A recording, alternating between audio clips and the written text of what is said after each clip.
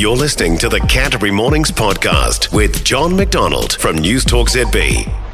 You know, I remember when I was a kid at school and thinking that some of the stuff we were being made to do was such a waste of time. You know what I'm talking about. Why on earth are you making us do this? This is not going to be of any use to me when I get out of this place, so why are we bothering with it now? Which a lot of the time was probably youthful arrogance, as much as anything, which is a nice way of putting it, isn't it?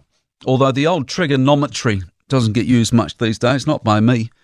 And not a lot of polygons needed on talkback radio. You never know. Not so far anyway. But there were times when I thought I knew it all and was very confident that I knew exactly what I should be studying at school and what I shouldn't. And as it turns out, guess what? I had no idea, really. Which is why I think Labor has come up with a real winner with this idea of making financial literacy compulsory in all schools from year 1 to year 13. Which, when it comes down to it, is about teaching kids the kinds of things most of us didn't get taught when we were at school. Although if you are at the younger end of things and school isn't the distant memory that it is for me, you might have got a little bit of it. And if you've got kids at school yourself right now, they might be getting a little bit of financial stuff here and there. But what Labor wants to do is to make it compulsory. And I think it's a brilliant idea.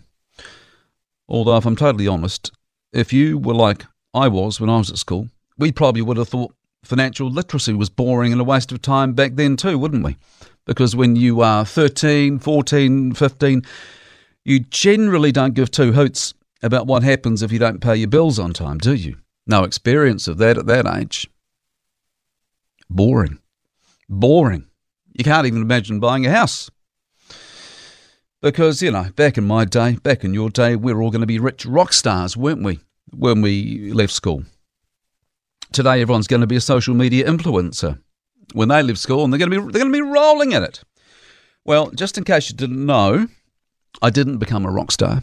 Just like most of the kids today aren't going to be the next Kim Kardashian. So these compulsory financial literacy lessons are going to be blooming useful, I reckon. Some might even go as far as saying that they will do a lot more good and be a lot more useful than some of the other stuff kids are being taught in schools right now.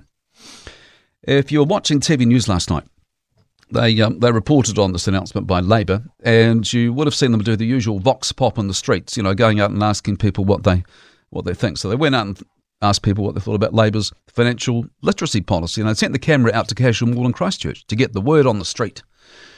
And everyone they spoke to, except one school-age kid, everyone apart from her thought it was a great idea. The school kid they spoke to thought it was a bad idea because she'd done a little bit of financial stuff at school already, did it last year, and she thought it was boring. Boring! Which it is. But bad financial decisions are even more boring, aren't they?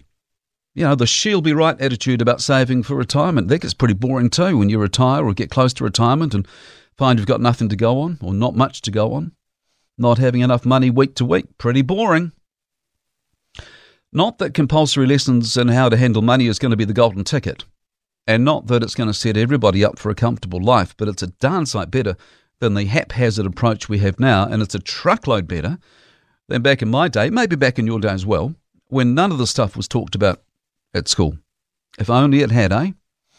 I suppose the big question schools will have is, how do you expect us to do all this? Because remember that National supports this idea too, so whoever ends up forming the next government, it's going to happen. And if it's national, schools are going to have financial literacy classes plus 1 hour of reading, plus 1 hour of writing, plus 1 hour of maths. That's in primary and intermediate schools anyway.